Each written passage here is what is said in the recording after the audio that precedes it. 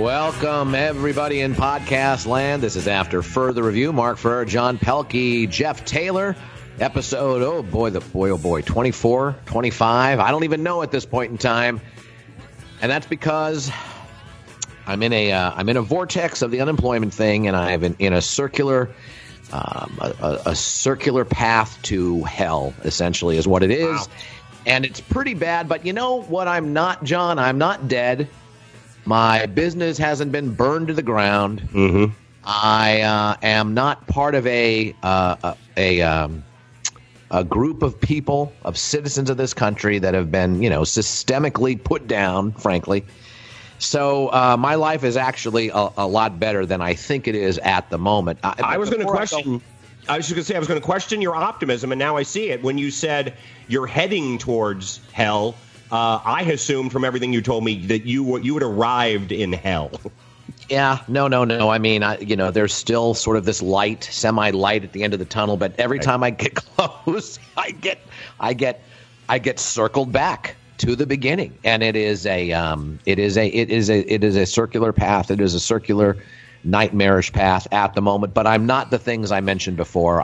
My business I've poured all of my life savings to hasn't been burned to the ground. I'm alive and breathing. Oh, by the way. And I'm not part of a group of citizens in this country that have been, systemically put down.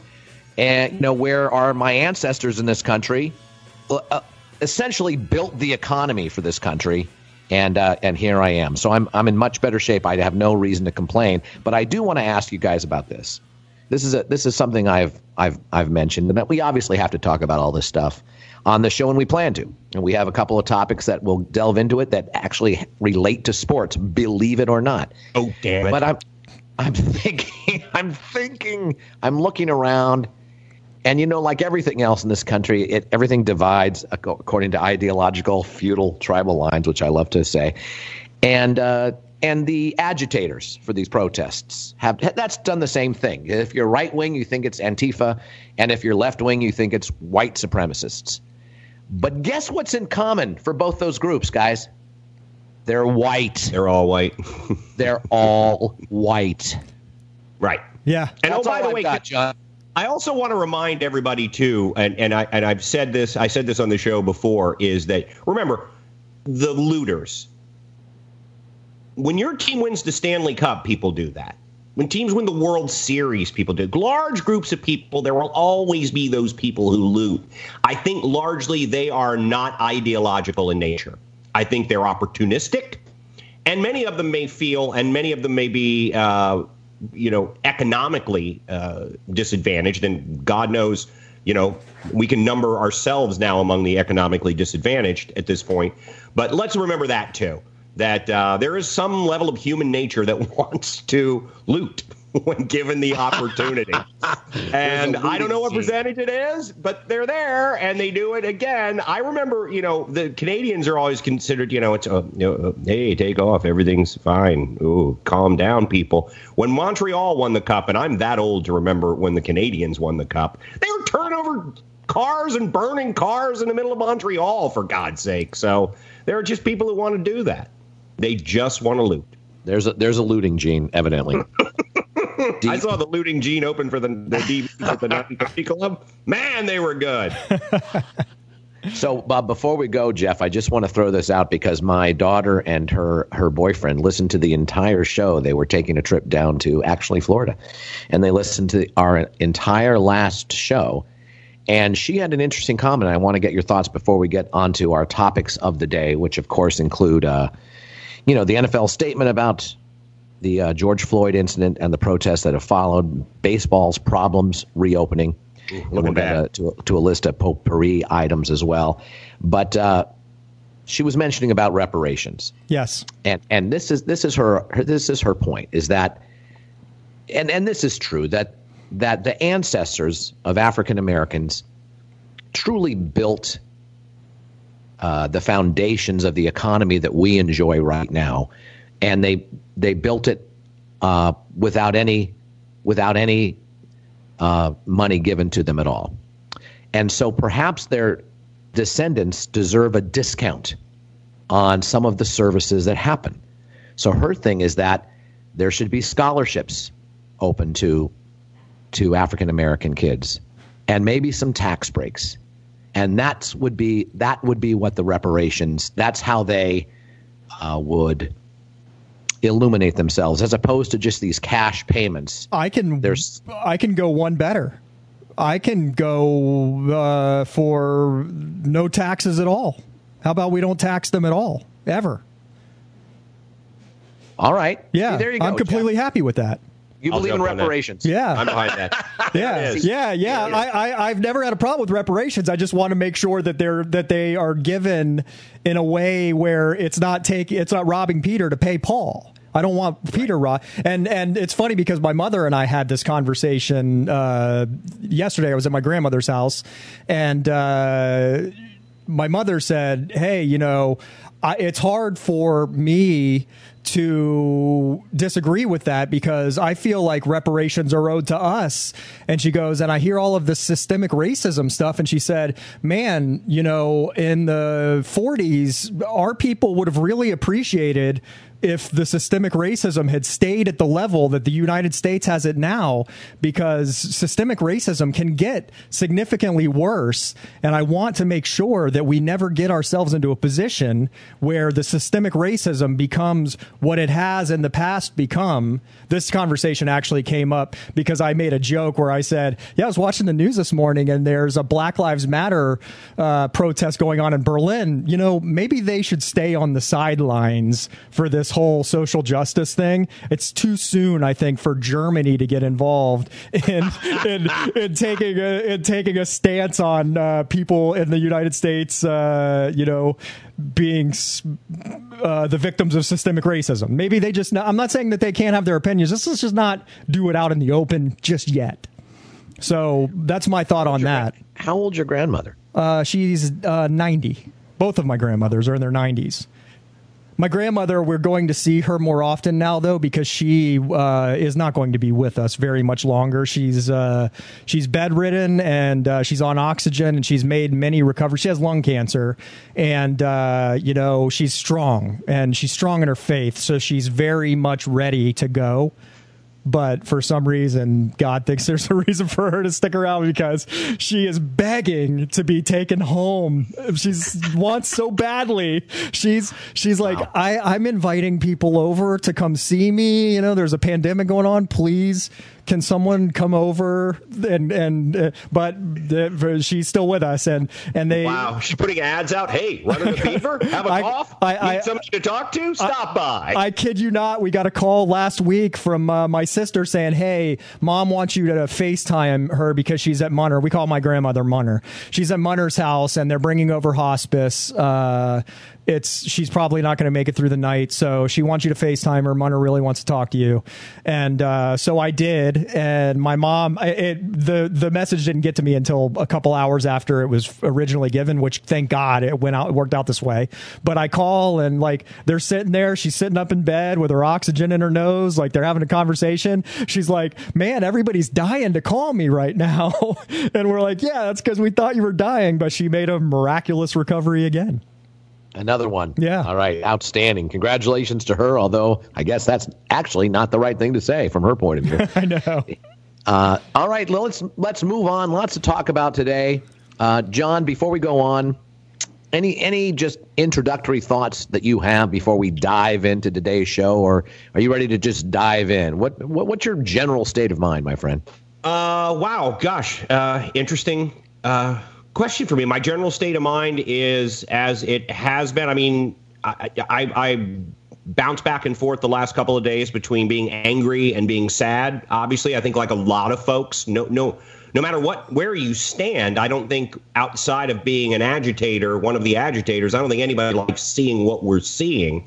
But I had an opportunity to do another edition of an online show that I do called Joe's NYC Bar. And part of that, it's a fully, Mark, obviously you've been a part of Joe's when we've done live. immersive discussion show where we have themes that we want to touch on, but really it ends up being a large discussion between people who might otherwise not talk about things. And it was a good show last night. And we talked a lot about systemic racism and what we, to the point that Jeff made in the last show. It's like, okay, let's all agree it's happening. How can we solve the problem? What do we need to do?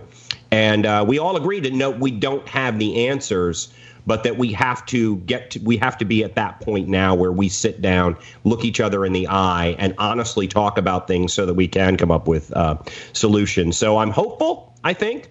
I realize that while rioting is not a good thing and violence is not a good thing, sometimes in the spirit of the squeaky wheel gets oiled. A lot of people haven't been listening to Squeaky Wheel for far too long. And certainly we could go one of two ways in this. And I'm hopeful that we go the correct way. I'm hesitant to say the right way. The correct way, because the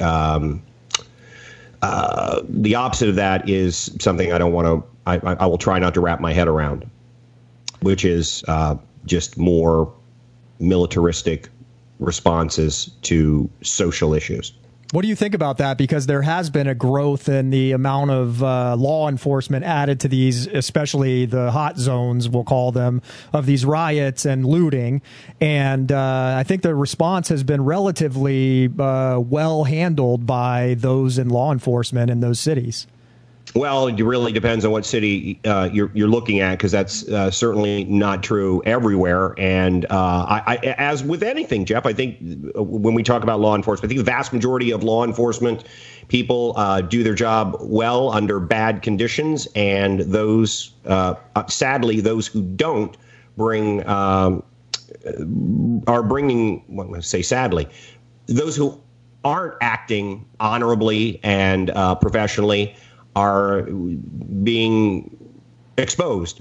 Yeah, but I feel like that other than the Atlanta, which thank God was just that they pulled the wrong people over that were not a part of this, and they used their tasers. But that story has a good ending, that those kids were found to be college students that weren't part of any rioting or looting. Those police officers were fired. Nobody was killed.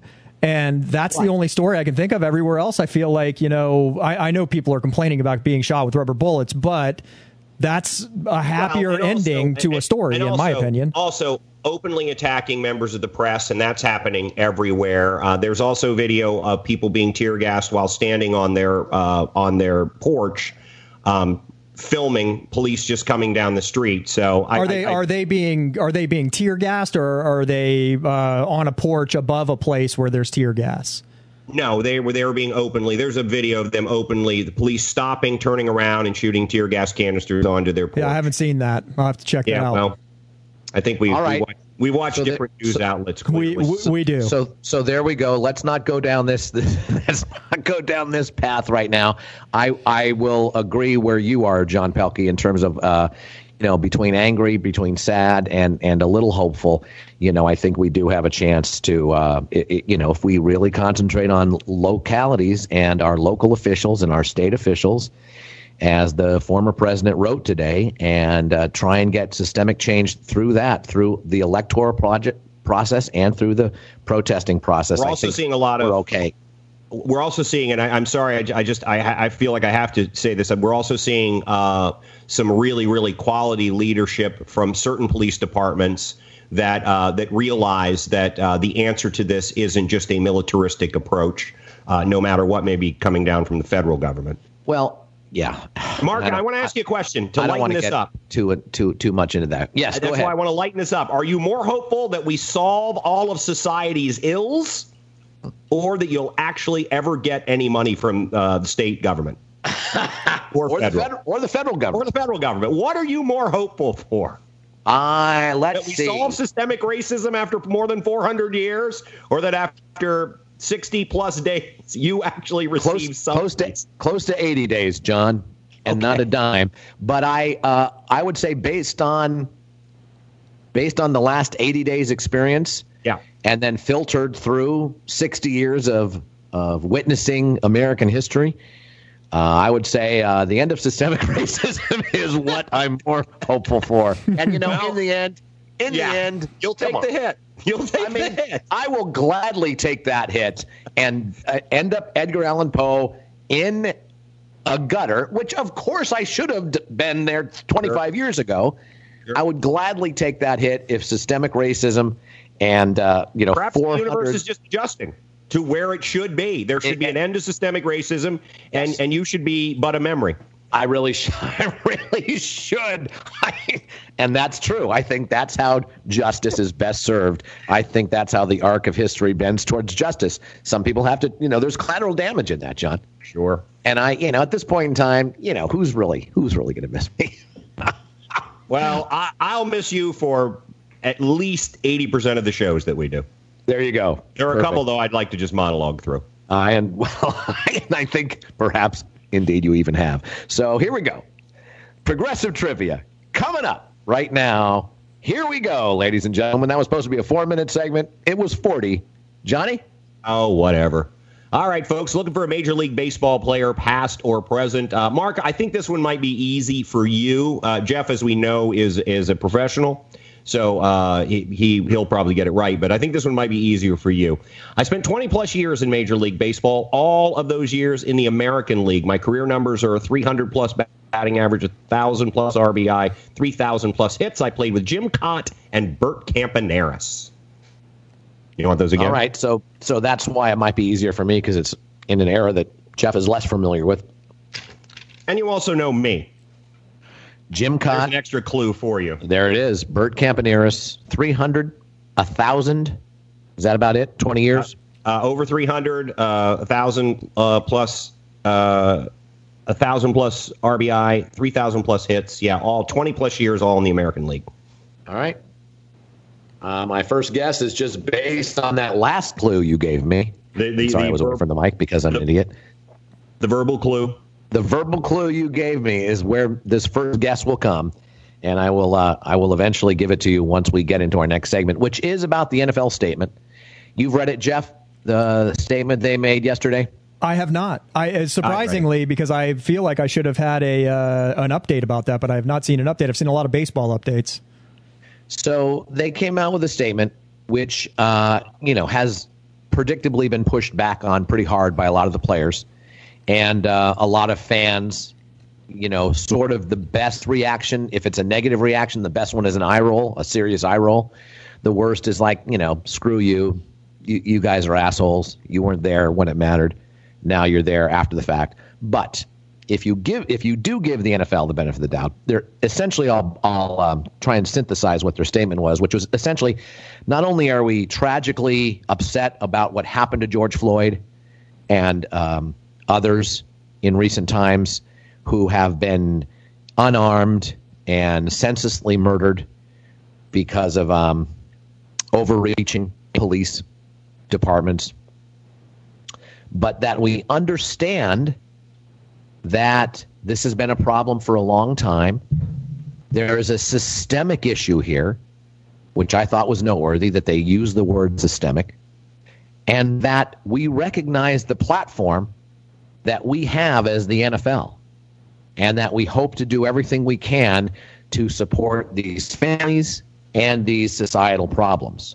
So if you're looking at it from a benefit of the doubt point of view, think putting your corporate hat on, putting your 3 steps forward, 2 steps back hat on, putting your step by step, not making the perfect the enemy of the good hat on.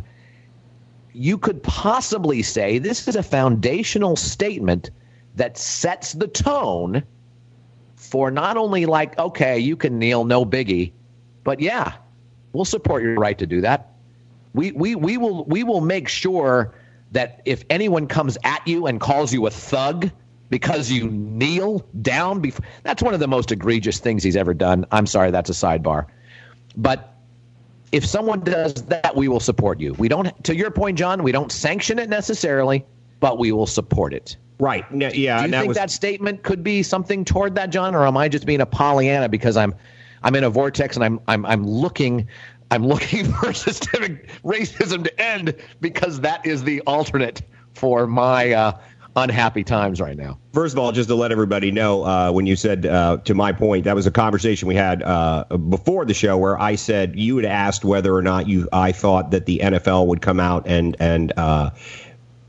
encourage the taking of a knee. I said certainly don't think that is the case, nor should that be their purveyance. They have what I think they should do, and what I think that they probably will do at this point is not encourage people to do it, but not actually have any issue with support players that do it. To your point, sorry, I'm watching your answers come up for the progressive trivia. It's throwing spell me. Correct. I'm sorry. I fucking hate that. I would prefer to receive poorly spelled words than to have to figure how to decipher Carney Allens Ford. Right, yeah, Carney Lansford is what Mark was going for. That is not correct, by the way. Right. But Carney Allens Ford actually makes me so happy. It sounds like a Civil War reference, and that's why it makes me happy. General, we got to get across the Rapidan. We'll just move down to Carney Allens Ford. We can get across there. But it is not Carney Lansford. It is not Carney Lansford. All right. You ducked up, Mark. You ducked up. All-star. It's a forgotten all-star, Carney Lansford. But I think the NFL is going to have to now not rescind the idea that if you don't want to stand for the anthem, you have to wait in the locker room. I don't think they have any choice. But let me back up. Are you being a Pollyanna? I think maybe a little bit. And here's why. Here's why. Okay. The NFL, your second guess is correct. The NFL is, what else were they going to do at this point? People were starting to call out entities that were not speaking out about this. And I think the killing in Minneapolis, it's hard to find anyone defending what happened. Well, and killing except for that mayor in Mississippi.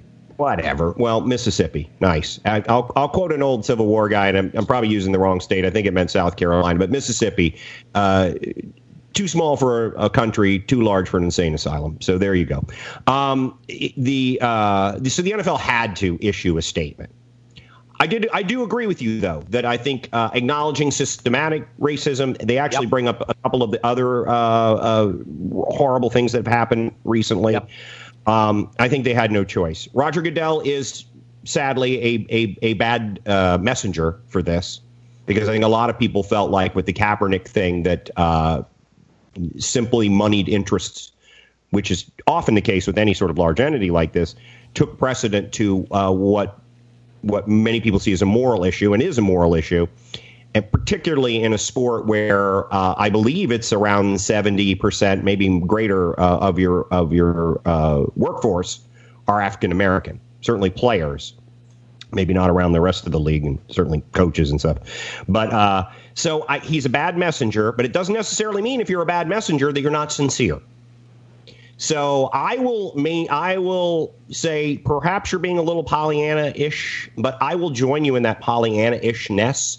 Wow. And say that That's never happened, by the way, people. That's never, ever happened. Whenever I've been Pollyanna and John wasn't quite sure, and John called me out on my Pollyanna, he would run the other way for the last 20 years. This is a historic moment, John. I think it's because of the times we're in. And I don't think you can look at what's happening right now and see it any other way than because I have seen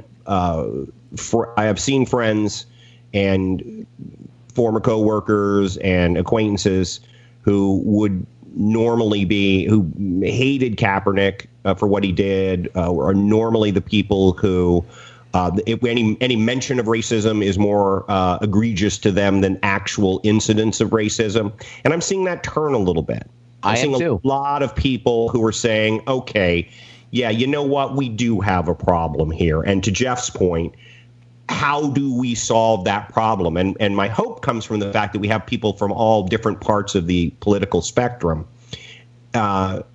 feeling that way. And it reminds me of when, in the 60s, support for the Vietnam War eventually ended up being less than 50%. The majority of people did not support the war, and that led to change. So I'm going to be hopeful in that, and I'm going to tell you, you're not being terribly Pollyanna-ish. I'm not. I don't think that's a word. It is now. Yeah, it is. It is now. But don't try to spell it on your phone. That's going to be the title of the show, I think. It's going to, Polly's anti-fish will actually what it's going to say when Belichick gets a hold of it.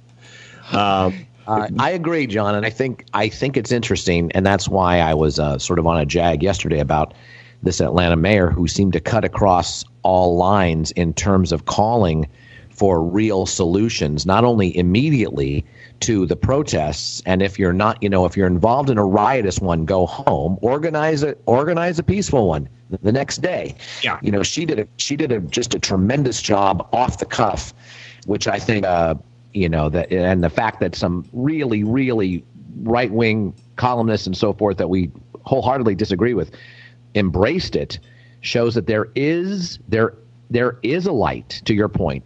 I have seen it. In terms of the George Floyd thing individually, there is not much pushback on that at all. And I think that certainly people have gone into camps now about, how it's been handled subsequently. But sure. Regarding your point about you brought up Kaepernick. So let's say the Pollyanna take is maybe 52 to 48 in terms of it maybe could go that way, that this could be a foundational beginning to not necessarily sanctioning kneeling, but saying, we're not going to stand in your way and we'll support your right because we understand that you're making a statement against something that is systemic and is problematic, and this is way better than looting Target. And let me add something else to this is that I think this, while, it does seem ridiculous that all of this is happening during a pandemic and, the murder wasps and the sodomy goats and everything that's coming are, the exploding turtles and whatever we're going to get now, locusts, whatever. This may take a little pressure off owners who may want to sign Colin Kaepernick, because I think almost everyone who knows anything would agree that if teams generally have, let's say, 3 quarterbacks, one of them may be on a practice squad, but there's no way he's not one of the 90 best people who could play quarterback in the National Football League. It's just, that's not a possibility. That he's better than Blaine Gabbert. Yes, he is better absolutely. Than Blaine Gabbert. And I don't care what your system is, you can make those adjustments because everyone has defenses and offenses that are designed to deal with RPOs and so forth. Now it's all over the National Football League. He could easily fit in. So that's the question, John. What are the odds? If you were in Vegas and here was an over-under and it was 20%, whether he signs with a team this year, would you take the over or the under? Yeah, I'll take the over, and I'll tell you why. My point for that being is that one of the concerns, and I think this is a valid concern, though I think it's one you should have the courage to overcome, is that people would picket games and that it would be detrimental to your bottom line. We're probably going to play football games without fans. So that's no longer an issue.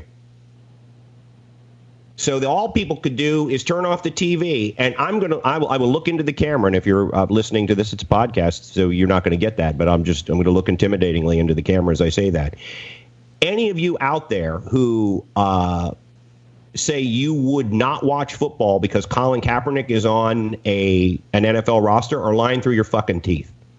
You're going to watch. You're going to watch. You were going to watch before, because I had people who said that. I'm not going to watch anymore because the NFL isn't coming out and saying that Colin Kaepernick should be shot. They watched. They lied through their teeth, and they're lying through their teeth today. The ratings, though, John, the ratings were lower during those couple of years. Yes, but they did take a hit. You cannot find a cause. I don't know that the cause effect of that is what you think it is, because that's also the period of time when the ways that we could watch and consume football expanded. So the numbers for everything were down, and the numbers in the NFL were down a little, but they were not down even as much as regular television viewing was. They've gone up, though, since. They've gone up since they sort of took a stand. They said they weren't good, that the Colin Kaepernick thing was behind them after that ill-fated attempt to have a pro day, if you will, last year. there is some evidence that says, because I agree with you that the red zone coming online and everything else, it depressed some of the ratings regardless of what was going on in the National Football League. But I think once the NFL came out last year and said that story is behind us and sort of the whole kneeling thing was passé most of last year, actually, that the ratings ticked up. And it was a good football season. There were some newer teams involved. There's a lot of reasons to it, John, but I think that I will agree with you here that was minuscule enough. It wasn't significant enough, in my opinion, to warrant not doing what they might do now. They might do. What if it's 45%? What would you take, over or under? Over. Here's the other thing about that, though, with Nielsen ratings is that, a lot of those are people keeping diaries for Nielsen. And I openly, and I look into the camera again, I think they're lying. I'll tell you why I think we need to do YouTube Live because you look at the camera way too much. I think I'm encouraging it if we get on another platform. Because they have done polls from people for years, and a couple of years old, the last one I saw, where they would ask them what news source they really liked to watch. And many people, large percentages of people said the McNeil-Lehrer report. What? Okay. Robert McNeil hadn't been on the what was then like Washington Report with Jim Lehrer, or whatever the hell it's called at that point, for a decade. Right. And people will lie in those situations to make themselves sound better. Which is why Trump didn't have support last year. I mean, in 2016, that's why polls were so skewed, because people were afraid to say they were supporting Trump. And I still think polls are skewed because I still think there are people for an ungodly reason who would support him, but they know if they said it, people like me would say, why on God's green earth would you do that? And so I don't necessarily believe that they would take that they did take that much of a hit. Frankly, I think people were still watching the red zone. And I love pro football, but I've watched a full game outside of a playoff game or a Sunday night game, a Sunday afternoon game, even when the Redskins, my team, are on locally. I watched the red zone. So I'm dubious as to those numbers, but I think Colin Kaepernick may end up on somebody's football team. He could end up on your team. That would work. Do you want to bring him in with a young quarterback? Do you want to bring a guy like that? I think with a young Haskins, and they kind of, if not all in on Haskins, they're going to see what happens with him. I think it's better to have an older veteran there. He is an older veteran. Kaepernick is an older veteran at this point. Yeah, but I mean, somebody to better mentor him than a guy who really is going to want to be on the fast track to starting, and as well he should be, given all the time that he's lost. So I don't know if that's a good mix. Somebody did put, I saw on Facebook, said, really what should happen is the Minnesota Vikings should sign it. I don't get that at all. That makes a lot less sense than the Washington Redskins. It's not a football. Cousins had a great year. It's not a football thing, Mark. It's a George Floyd thing. That the Minnesota Vikings should make a statement in that way. I'm not saying I agree with that, Mark. I'm just saying that's just dumb. That's just dumb. Sorry. That's just typical Minnesota overreaction. Well, I don't even know it was somebody from Minnesota. I just saw that somebody had popped it up on Facebook and thought that would be an interesting thing, that the Vikings could show solidarity with the African American community by doing that. And I don't disagree that it would be seen as that way by people. Yeah, it's just if you know anything about Minnesota, and I do, I lived there for 4 years. It is one of the most segregated cities in the country. That's being proven out. It is one of the most segregated cities in the country, and they have done very little, even with. And we've talked about this. It's so systemic. It goes so deep.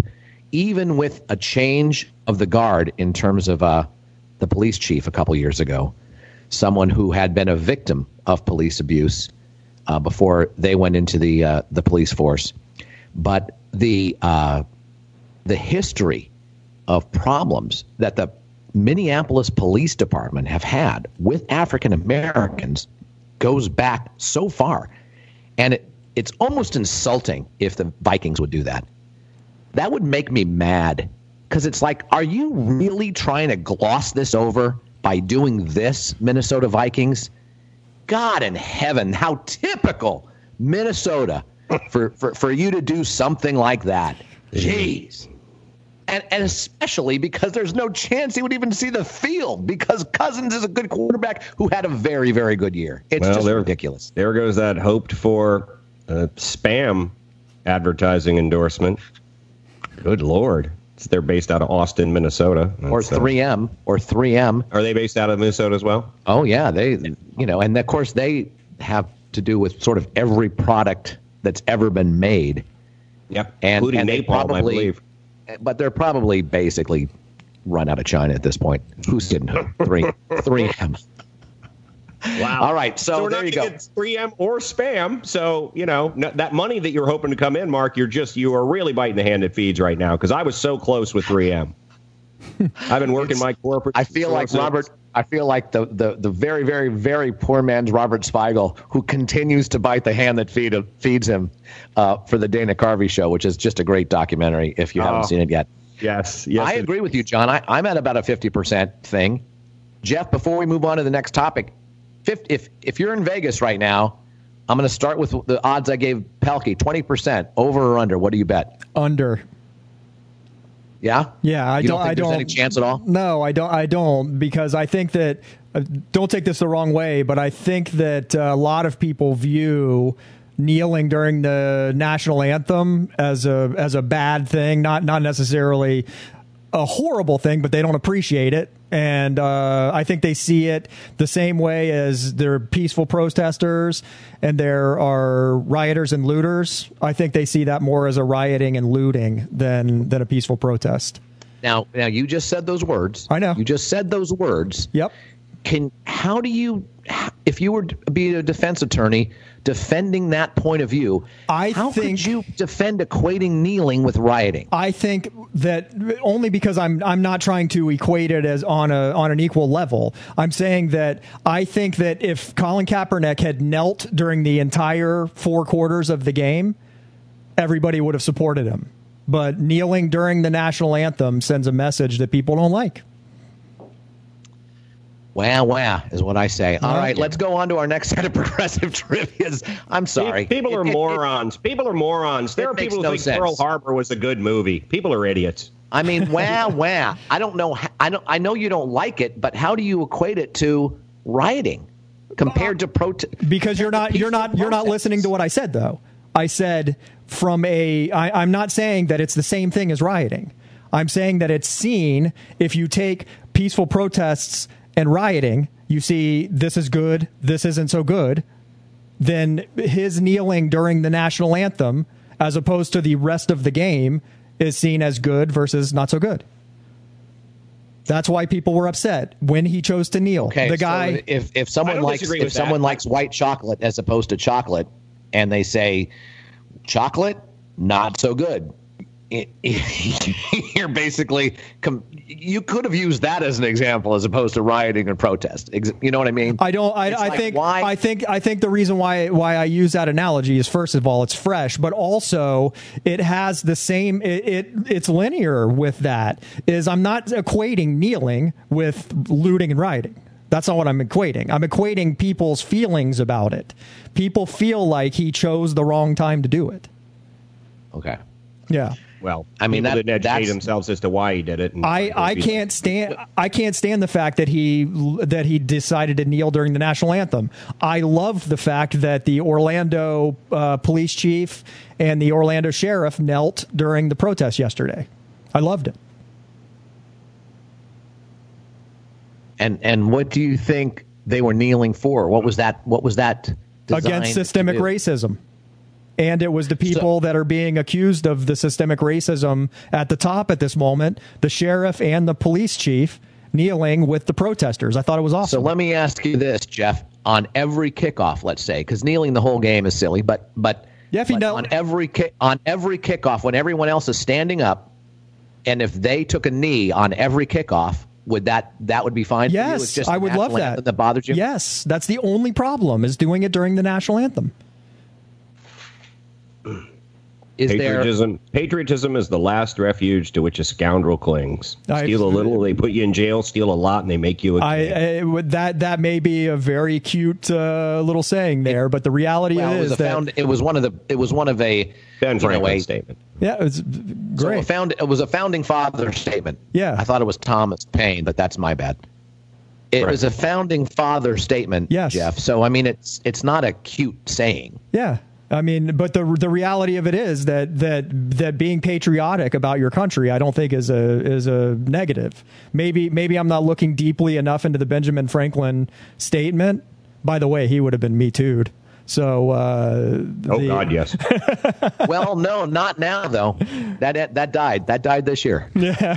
It's 2017 to 2020. Last year, it officially died with the Joe Biden thing. So, all right, here's the next set of clues in our progressive trivia. We're looking for a Major League Baseball player, pastor. I thought I was running the show. I thought I was running the show. John felt the need to move. John will dominate regardless. You're being very Pollyanna about this, Mark. What's that? You're being very Pollyanna about this. Seriously. It's just, Mark, I know your proclivity, and sometimes it works to ask more questions and then we end up in a circular situation, and I'm just you know what? You're right. You're driving the show. I'll wait. I'll hold on to my progressive trivia. No. And part of this because you've guessed the answer too, so you're not interested. The problem is it's my timing. I will say this. The same thing happened with I was doing some sort of a Zoom game with the kids yesterday, and they get into this huge argument, and they keep going back and forth, and we're about to stop, and we're about to move on to the next thing because they're arguing about a rule or something. And they're back and forth, and I'm trying to chime in, but then I'm thinking, okay, it's done. We're ready to move. Let's go. And then the second I chime in, it's like, no, we're done. It's the same thing that just happened right now. It's the timing. It's the timing, John, because, things have been perpetuated on both sides. But it was Samuel Johnson, by the way. Yeah, I will go to my better angels, who is also, I believe, technically a founding father. Let's move on from the I'll take the hit in that because I had forgotten that he was actually quoting Samuel Johnson, who they quoted. Who was a very early opponent of slavery, by the way. Yes, he was. Yeah. Yes, he was. Okay, but we will end this segment on the fact that if they kneel, say every kickoff. Yeah. That would be fine. If Colin Kaepernick came out tomorrow and said that he would kneel during the kickoff instead of the national anthem, I would be cheering for the Washington Redskins to sign him to start, to back up Dwayne Haskins, to do whatever. I would think that would be a political statement that would bring everybody behind him. Maybe not everybody. I should remember that there are crazy people. So the large percentage of people would get behind him, not only because he would be shutting up the people that feel like the national anthem is the wrong thing, but he would be making everybody pay attention to the message he's trying to get across, as opposed to having an argument. We would all be able to say, hey, that's great. All right, that's the last word. And I'm in favor of him laying down during the national anthem, and I wouldn't want the Redskins to sign him for football reasons. So there we go. And by the way, I think he could start for us as well. So, all right, everybody, it's time. It's finally time. All right, next set of clues for our progressive trivia. Again, remind you, the first clue is 22 years in the majors. All of those years in the American League, career numbers, 300-plus batting average, 1,000-plus RBI, 3,000-plus hits, played with Jim Cott and Bert Campaneris. It was a Rookie of the Year and an MVP. In fact, finished 6 times in the top 10 for MVP, winning only once.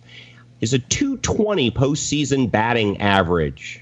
3,000 hit was off of Frank Viola. I want to give people some time perspectives there. And I never won a World Series. Now back to this kneeling thing. Let's move on. Let's move on to Major League Baseball, who, I mean, they're having this organization predictably is having some problems. And it's been outlined pretty nicely by the Jeff Hassens of the world and people that covered Major League Baseball. the difference on how to pay the players, whether it's prorated based on an earlier agreement in terms of how many games, and you just prorate the salary, just call it that's it. And of course, the owners have now asked for something above and beyond what's already been agreed upon, which is a share of the revenue, a 50% share of the revenue. So that's a huge one. But they also have problems because they are under a lot more pressure, John and Jeff, because both of those entities, in terms of the NBA and the NHL, they're under a lot more pressure than those entities because they've played 80% of their season, if not more. The NHL's played more than 80%. So a lot of that revenue has already been attained, and now they're looking for some sort of postseason wrap up to the season and to get that postseason money, which of course every sport makes more money during the postseason than in the regular season. So baseball's under that pressure as well. Baseball's under additional pressure in terms of locales, because if this goes too long and they have to stretch it too long, how many warm weather cities are there to put the season in? And is that fair in the postseason? And I just think that they are not. There's a lot of people out there worried that because of all of these issues, with all of these high stakes attached to them, and the fundamental one being about how everyone gets paid, that this sport may be the one least likely to open up cleanly when we do open up. Yeah, and we've hoped that baseball usually is the harbinger for that. It's an American sport, as American as it gets, essentially. And if it doesn't, what's that going to do to not only baseball, but our psyche, our national psyche? Well, here's a couple of things. Bradford Doolittle has a great article that I sent over to Mark this morning, and I promise I will get it on the After Further Review sites for people to read. And I've been negligent about that when I've said it in the past.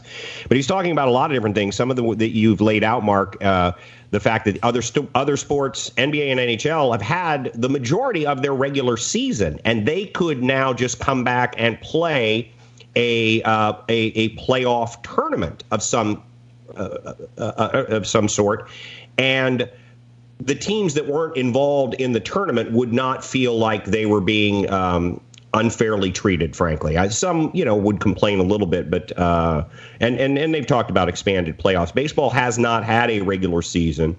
And as baseball fans, Mark and Jeff, you both know the long season in baseball is how you determine the best teams. You can't play a 25-game season, 30, 50-game season even in Major League Baseball and really determine who the best teams are.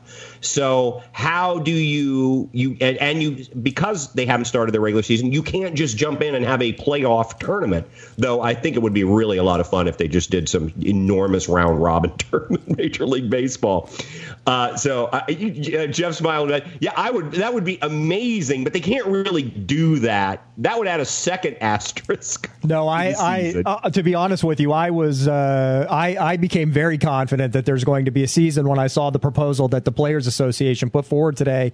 I think they literally went half past what they really want, and I think what we'll end up with is a 100-game season. I think that they'll sacrifice a little bit more money, but not a lot more money. And the owners who are now under pressure, and let me say, very happy also that the Washington Nationals, my favorite team, decided that they were going to stop paying their minor league players. And the biggest stars on that team came together and said, we're going to pay those players. And you jumped to our potpourri. We're going to talk about that. Yeah. And not only that, David Price of the Dodgers, too. Yeah. And then the National, but I don't know if the Dodgers have made a decision yet or not. But the Nationals today came and said, no, we're going to go ahead and pay those minor league players ourselves. So that's great. So you see what can happen when you take a message that needs to be sent by the loudest voices, and you say, hey, we're gonna take this on the chin ourselves. You get good results. That team said, we're not gonna take the PR hit of making our players, who we're trying not to pay these guys. They're gonna pay them.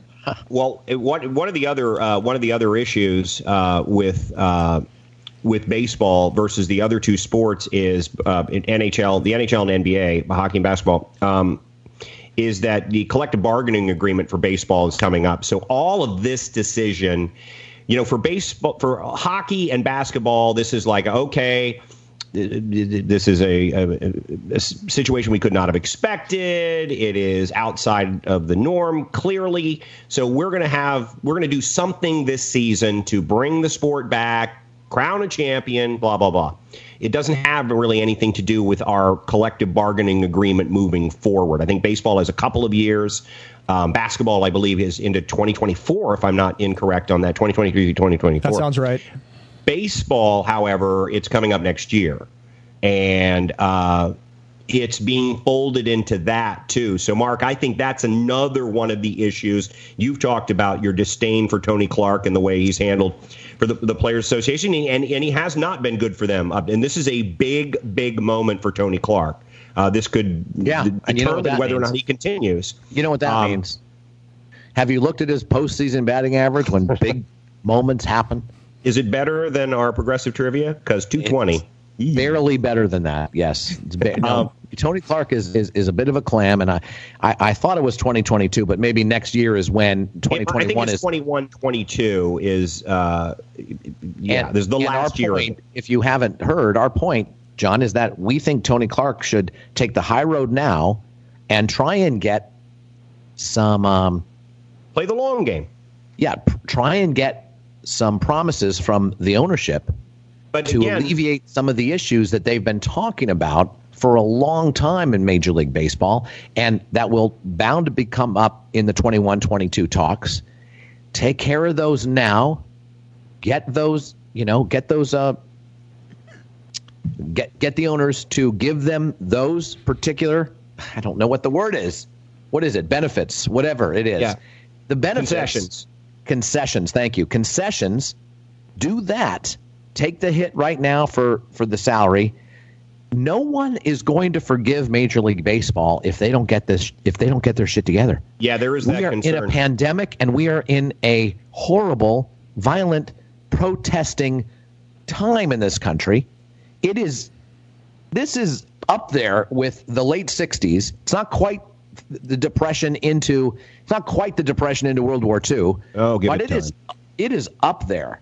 Yeah, no, it is. And here's the other thing, Mark. They don't need to be the people that are whining and bitching on the sideline about a couple of bucks. But here's the other thing, though, Mark. Again, and you bring it up. It's Tony Clark playing the long game. Well, again, that's part of the of Doolittle's argument about this, is that because the issues go beyond just coming up with a framework to make this work, that elongates the discussion, because you're looking for you're not just trying to decide on what you're going to do over the next 6 months. You're trying to decide what you're going to do over a number of years, so that could elongate the talks, lengthen the talks, because there are more things to deal with. So I agree with you in theory, and I do believe that Tony Clark does need to play the long game.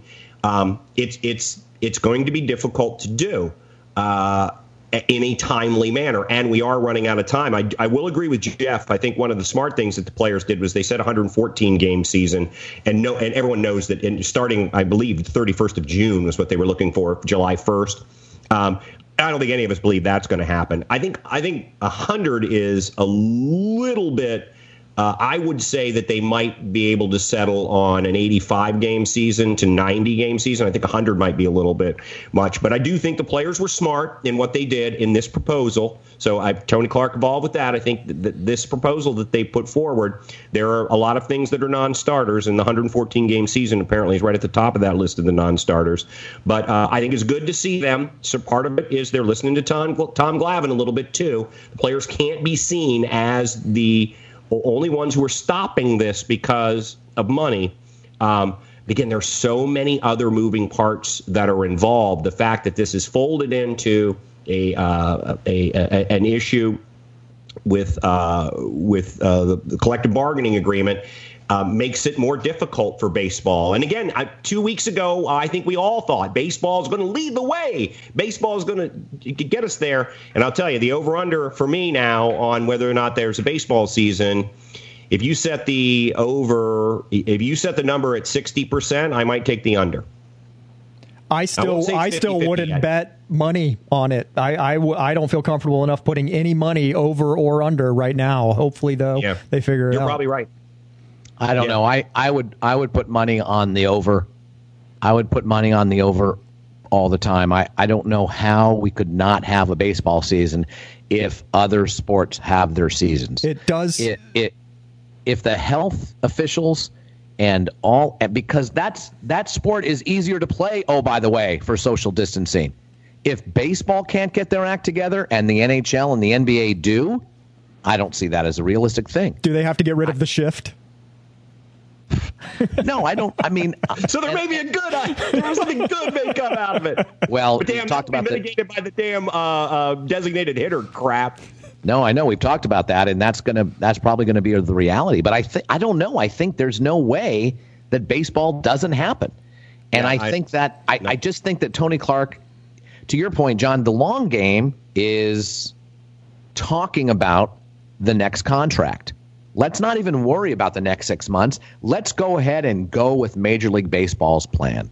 81 games, the postseason plan that they have, revenue sharing will give you all of it, all of your testing, all of your protocols, all of your health and CDC guideline protocols that you are going to put in place. We'll go with that, and we're going to talk about the long game, and maybe we'll mention the shift. Maybe we'll mention the shift. And it's like, I don't know. It does not seem possible that we wouldn't have a baseball season. There's other minutia, because one of the things they said, the players will have to sit in the stands because they can't socially distance enough in the dugout. And there are players going, okay, July in Atlanta, I'm not sitting in the stands. Now, I'm sure they could put something together to help the players out. But again, there's just so much minutia in simply getting the engine started again that the extra added thing that these decisions now have to have some sort of effect on the collective bargaining agreement moving forward, I think slows things down.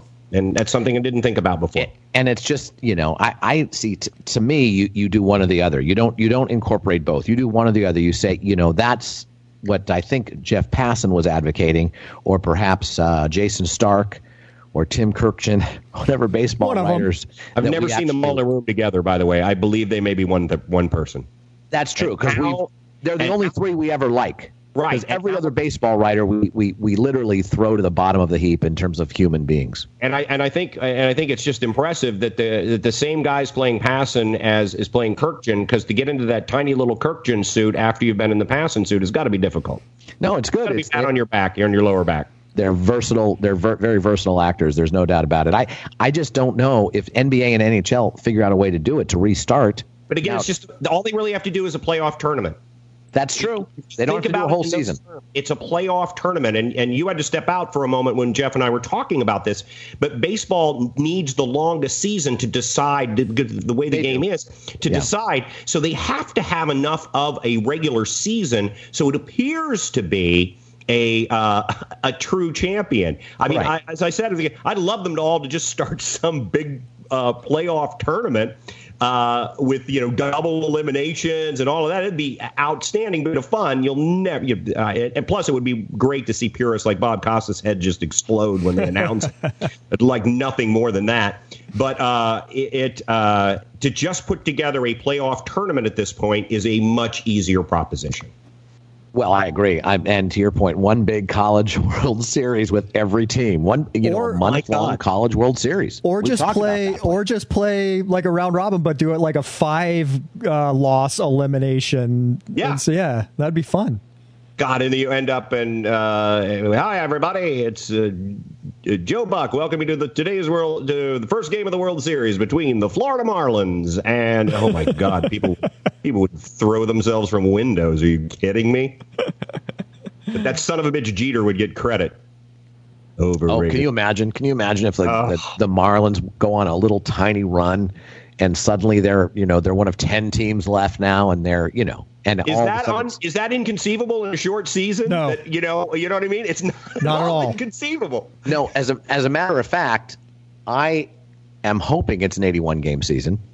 because as a San Francisco Giants fan, and you know that if you listen after further review, at some point in time, the Giants, whether they're in San Francisco or New York or the Niners, will come up.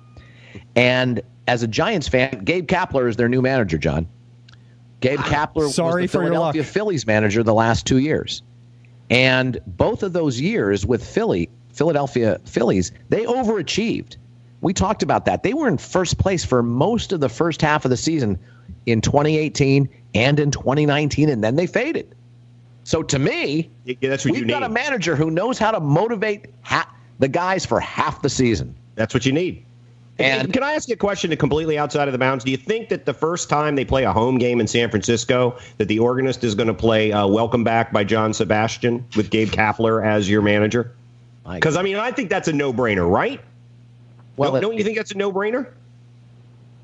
Again, it was Gabe Kaplan. Well, I know that. Not Gabe Kapler. I know, but it's just so close. Don't you think you do that? Put that in your iPhone and see what comes out. Kapler or Kaplan. I mean, it's literally a spell check away.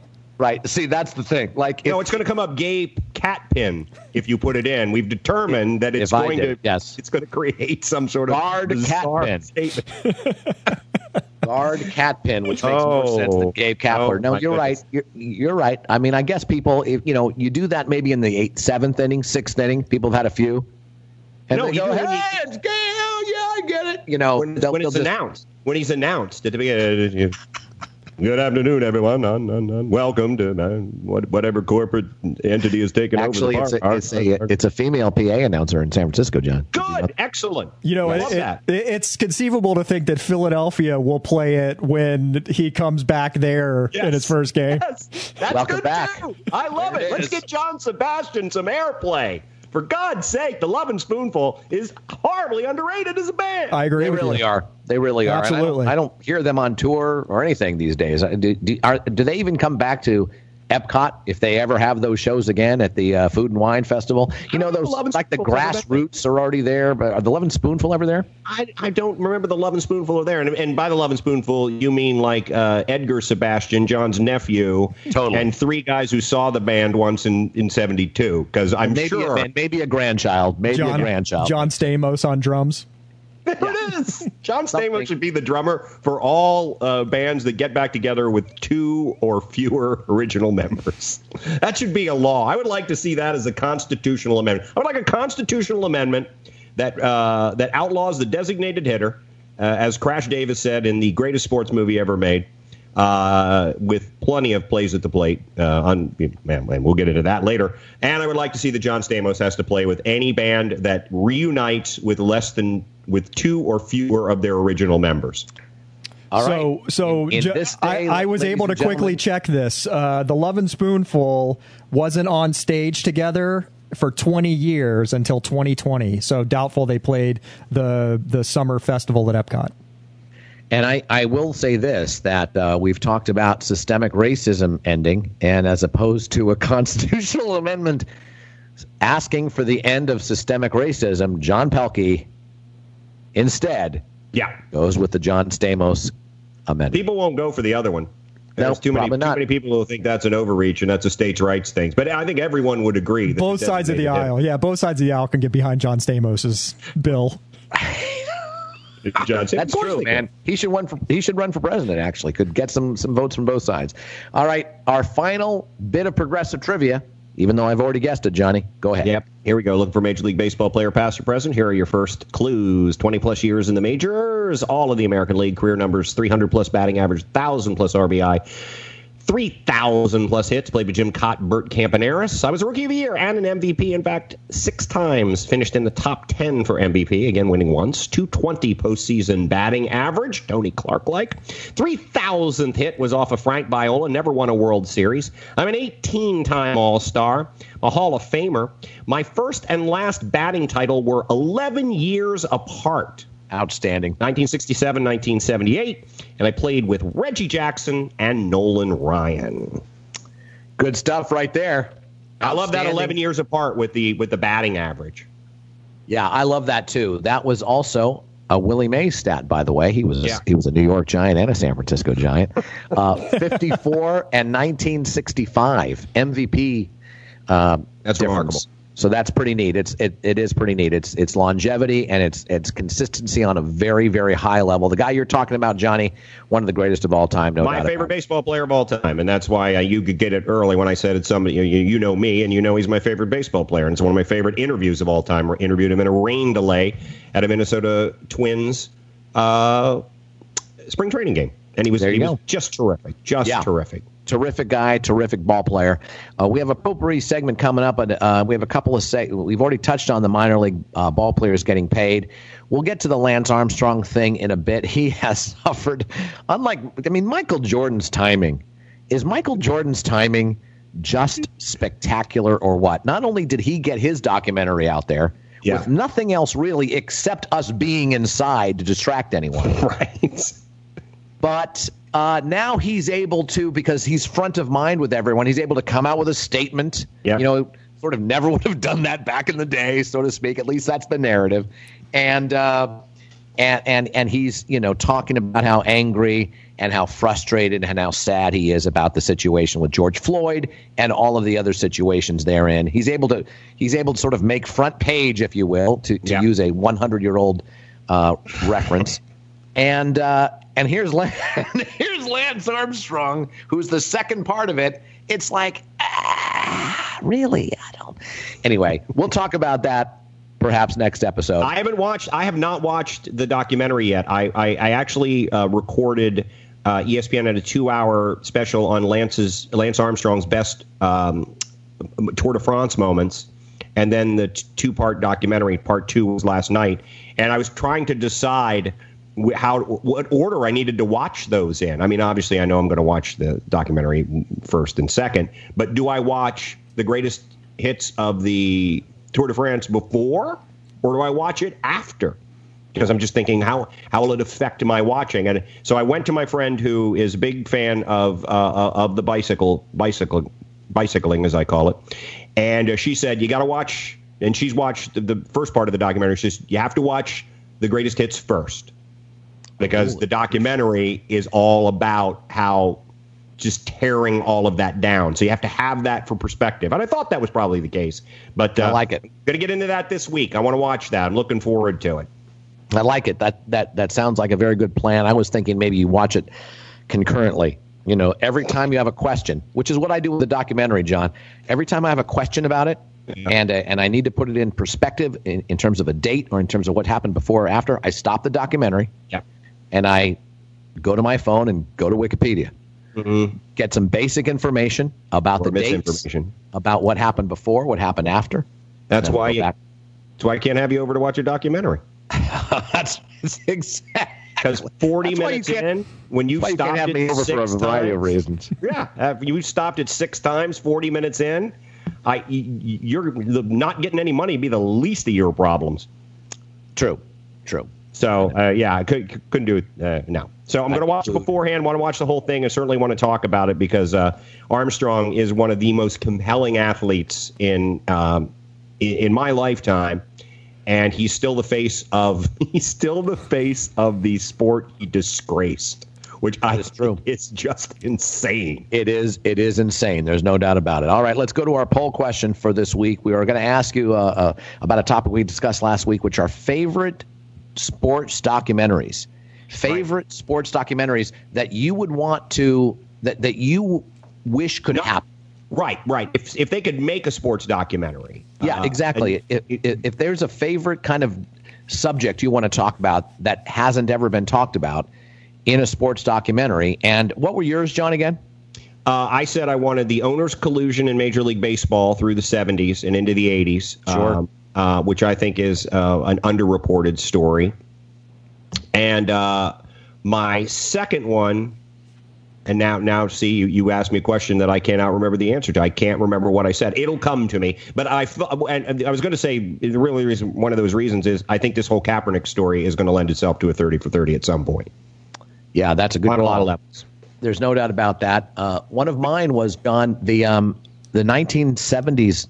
The 1972 through 1979 Philadelphia sports story. Because in 1972, they were by far not only the worst sports city in 1972, but perhaps the worst sports city ever up until that point, and perhaps the worst sports city even after, in terms of the aggregate wins and losses of each of their four teams. Yeah. And then by the end of the decade, they were winning multiple titles, divisional titles, getting to the Super Bowl, and it's a remarkable story. That's one that I would like to see. I'd like to see one on the Big Red Machine. I think that one's underserved somehow. I don't know why. I don't see much on Tony Perez. I don't see much on Johnny Bench. I don't see much on Joe Morgan. No, it's Pete Rose takes up all the air in the room when you talk about that Big Red Machine. That's true. Maybe that's the reason. Not even much on Sparky. That triggered my memory because my other one was the A's of the 70s, the amazing A's, Charlie Finley's A's of the 70s, covering them before their 3 consecutive World Series victories and then how they were dismantled after. I think that's another one that, in conjunction with the Big Red Machine, because you have two of, at the time, the two baseball teams that were at the tip of your tongue when you talked about baseball, and they are somewhat lost to history. A little bit. And the Yankees are talked about at the end of the decade, and the Pirates open the decade with winning one and close the decade with winning one. I mean, it really was a decade of about, 4 or 5 teams. Yeah.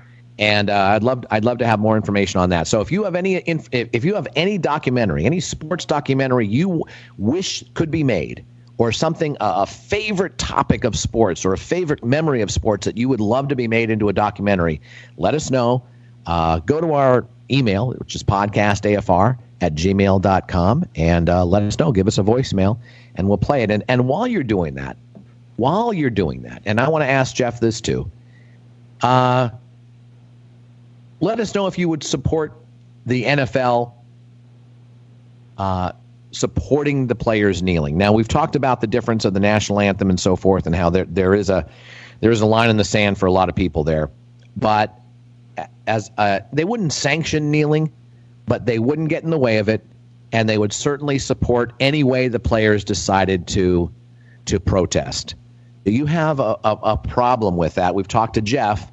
Kneeling doesn't matter to him. It's when you kneel that matters to him. You could kneel 4 or 5 times a game. You could kneel 10 times a game for every kickoff. You can kneel throughout the entire game. Kneeling doesn't matter. It's when you kneel. But in terms of what we've dealt with, and in terms of Colin Kaepernick coming back to the fore, and in terms of the idea that kneeling, even if you don't like the national anthem symbol, certainly better than looting Target, would you be, is it yes or no if you want the NFL to kind of tweak their policy? Because, John, if you're like me, and correct me if I'm wrong, but right now they weren't supporting it.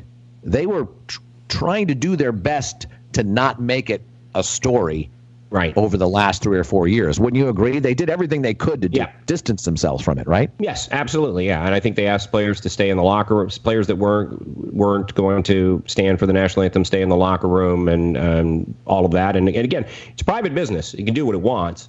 But I, of course, listen, you didn't even need to ask me this question. Of course, if they came out and said, which I think they should, that any sort of peaceful protest that does not interrupt the play of the game, certainly anything like that, I have no problem with. In fact, I would be pleased if the NFL did that. And Jeff, I accurately described your feelings, correct? Yes, I actually was just on Twitter and I saw that Tom Brady already reacted to what you said. He said, he said, our fellow San Franciscans on Twitter, Tom Brady has said, "I'm all for protesting in the NFL, but fuck 12 is off the table." Hashtag George Floyd. Hashtag Black Lives Matter. Wow. Good for him. Wow. Tom, down there in Tampa, he's getting more, out from under Belichick's eye. Exactly. But he said hashtag Black Lives Matter, though. Yeah, and that's the other thing, too. That's the other thing that inexplicably, in my opinion, divided people. And I think, John, if I'm not mistaken, the NFL mentioned that in their statement. And that's another thing that was noteworthy, along with mentioning systemic racism in our society, but emphasizing the Black Lives Matter movement and emphasizing that they have a real platform. And to me, I'm hopeful that the NFL can make a difference and can and can help unite us. To my point, Jeff, I mean, to your point, I'm not interested in more divisiveness. No. I'm not interested in it. I'm not interested in us arguing over Samuel Johnson's bona fides. I'm not. But am interested in something that, to your point, 80 to 90% of the people can get behind. Yes, if you can get at least the majority of people behind your movement, you're going to succeed. So find a way to get everybody behind you. You try to divide us, you're going to lose half your audience, if not more. And to your point too, John, in terms of how do we get things done, I know that's not a popular sentiment, but the way we get things done is we have 80 or 90% of the people behind an issue. Yeah. And in America, it will get done. And to the point of that, John, you'd also be perfectly happy if they knelt during the kickoff. You support them doing it however they want, which... Sure, put you in. The problem with that is it doesn't have any effect. Oh, I believe me, they would put the camera on the players kneeling during the kickoff for sure. Yeah, they would now. They would do it now because they knelt during the national anthem. But if Colin Kaepernick had chosen just to kneel during the kickoff, it would have had it would have carried no power behind it. I'll go a step further here too, and you know how I feel. I will admit that I'm happy that he knelt during the national anthem, although I don't disagree with it, to get him to the point of kneeling during the kickoff and getting the camera on him. I can get behind that. So there you go. So it was worth taking the hit for that and causing that division, because now the camera will be on him. Amen. And it will matter. Yes. And we will know what it means. Right. So in that sense, I don't know. Can we get him on the show and talk to him about it? Do when I advocate for solutions that 80% to 90% of the people want. Yeah, but that's okay. Of course, we're in Florida, so you can't get 80 or 90%. If Florida was presented with a question, and it said you have two choices: free ice cream for the rest of your life, or getting repeatedly kicked in the nuts every day at noon, it would be a 49-51 split. I mean, it depends on how many Chads hung. That's a good point. Well, and that will actually diminish the more times you're kicked. So there you go. Honestly, this state, that's what it is. It's probably even like 49.5 to 50.5, frankly, no matter what the question. Yeah. All right, I got a question for you, Florida man, and put your pants on. Florida man, would you prefer free meals for the rest of your life, or a sharp stick in the eye? Wow. I did some research. How big's the stick? I don't want anything free. I did some research, and the pantsless Florida man is originally from Arlington, Virginia. It would not surprise me in any way. There you go. You know, when you retire up in that area, it is the law. You must move to Florida. Amen. And to our friend Riley Claremont's point, most of the problems originating from Florida are from people that aren't originally from Florida. Yeah. It's Casablanca. Every ne'er-do-well ends up in Florida. Riley's from Florida too, right? He's from Coral Gables. Yeah, we have to defend ourselves. These Florida natives have to say, wait a minute, you can't ship all your crazies down here and start calling them Florida man. Yep. Yeah, they do. Good call. I know. It's a good call. They sure Someone do. who has, I don't think, ever been affiliated with Florida, but has had an amazing career as a college football player and a professional player, as well as a union rep and an agent and part of a company that has put together big deals in terms of NFL teams acquiring other teams and the like big upper echelon deals. Randy Vataha will be a guest on After Further Review on Wednesday. Randy Vataha, who played wide receiver for the Stanford Cardinal. Actually, you know what? They were called the Stanford Indians at the time. Indians back then, yeah. And he was a favorite target of Jim Plunkett, John Pelkey, one of our favorite underrated, lost-to-history players. Yep. And that Heisman Trophy year of Jim Plunkett in 1970 was a great Rose Bowl run for the Stanford Indians at the time, now the Cardinal. He got drafted by the New England Patriots as well. If I can stop you there, that's not correct. He was drafted by the Los Angeles Rams. Drafted by the Rams, and then picked up by the Patriots, and ended up on the all-rookie team after having been cut by the Rams. Exactly. He was drafted by the Rams. You're absolutely right. And George Allen, once again. You Yeah. I think George was already in Washington at that point. So I think it's Tommy Prothro took over that team after George Allen left. He did actually, and did not do a very good job at all. It was Chuck Knox who finally turned that team around and had a great run in the 1970s, although still clammed in the playoffs, like most Los Angeles teams really do, actually, at this point in time. Good point. All right, so Randy Vataha. So he was also 50% owner of the Boston Breakers of the USFL. Yes, he was. He was that as well. He was a sports agent. He was a union rep. Yeah, he's had a remarkable run and a remarkable career. In the last 25 years, he's had his own company called Game Plan. We will talk to him all about that. That's Wednesday, John. That's your show. Yeah. And you love Randy Vataha, and you get to craft a show all around us interviewing this guy. Yeah, I was a Vataha fan back then because I was a Patriots fan. They were my AFC team growing up in Washington. I wanted an AFC team because that's how I always kind of approached things. How I ended up being a California Angel fan. I needed an American League West team. And Patriots wore red and white. That was Boys Club colors for Springfield Boys Club. So I was a Patriots fan, and I liked Vataha a lot. Also caught the final touchdown to seal the victory for Stanford. Mark, I'm sure you remember the Rose Bowl. They defeated number 2 Ohio State, denied Ohio State a national championship because I believe Texas was upset in the Cotton Bowl that year, and they were the number 1 team. So if Ohio State had taken care of business versus Stanford, they would have won the national championship. So it's going to your point, Mark, a lot of things to talk about with Randy Vataha, both from a player standpoint, from an ownership standpoint, management standpoint. It's going to be a lot of fun. We're looking forward to talking. And he's waived his fee. We should let everyone know that he got a very funny email back from Mr. Vataha waiving his $10,000 per appearance fee to do after further review. For us. Just for us. Because of my friend Russ Ayers on the coast. Do you remember who the Stanford Cardinal now head coach was? I believe it was John Ralston. Nice. Yeah, who went on to coach the Denver Broncos. Yes, indeed. He did not coach them in that 77 Super Bowl, but I think that was Red Miller, if I'm not mistaken. It was Red Miller, who passed away at some point. I was going to say recently, but as my wife pointed out to me, as my wife has pointed out to me, my ability to distill time has become horrible because, and she will tell you this, that she'll say, "Hey, when's the last time we did this?" And I say, "Oh, it was a couple of days ago," and then she'll look, and it's been like 7 weeks, and I have issues with that. So I think Red Miller passed away within the last year or so. Maybe it was John Ralston that passed away.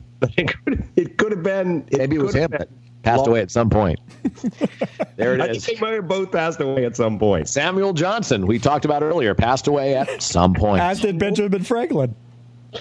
All right, ladies and gentlemen, that's it. And everyone out there. We haven't given the answer to our progressive trivia yet. You're right.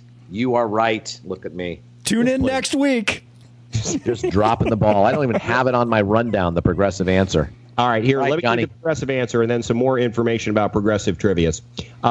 Look for Major League Baseball player, past or present, 20-plus years in the majors, all of those in the American League for the Twins and the Angels. Career numbers, 300-plus batting average. I believe 328 his lifetime batting average. Over 1,000 RBI, 3,000-plus hits played with Jim Cott. And Bert Campaneris was a Rookie of the Year and an MVP. Finished 6 times in the top 10 of the MVP, winning once. 220 postseason batting average, 3,000th hit was off of Frank Viola, Frankie V, St. John's product, Frank Viola. Never won a World Series, 18-time All-Star, Hall of Fame, first and last batting title 11 years apart, played with Reggie Jackson and Nolan Ryan. My favorite baseball player, the great Rod Carew. Rod Carew, because I was always a guy, and I didn't play organized baseball, but we play around in the neighborhood, and I had no power.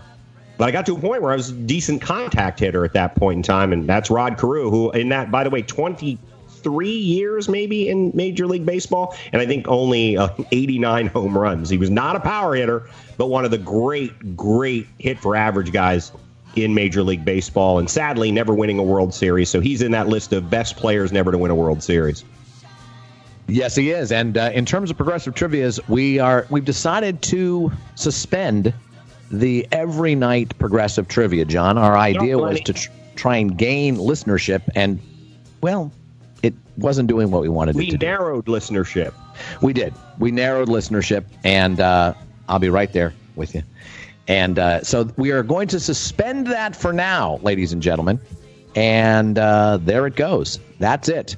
Mark, what's going on? Who's at your place? Oh, I'm in the vortex because I got kicked back to the original line of scrimmage, if you will, to point zero, if you will, after going through a whole thing. My daughter Taylor was trying to reboot it because you have to wait in line now for a long time before you can get on, and then you have to go through that. And she is now at a point where she needs my help. Okay, and that's what's happening. So I think it's a perfect time to wrap it up. I think we covered a lot of ground. I think it was pretty interesting stuff. I can't wait for the title of the show. For John Pelkey, Jeff Taylor, my name is Mark. You guys were a wonderful audience. I'm sure the 7 or 8 of you listening to us, thank you for listening to After Further Review, and we'll talk to you on Wednesday.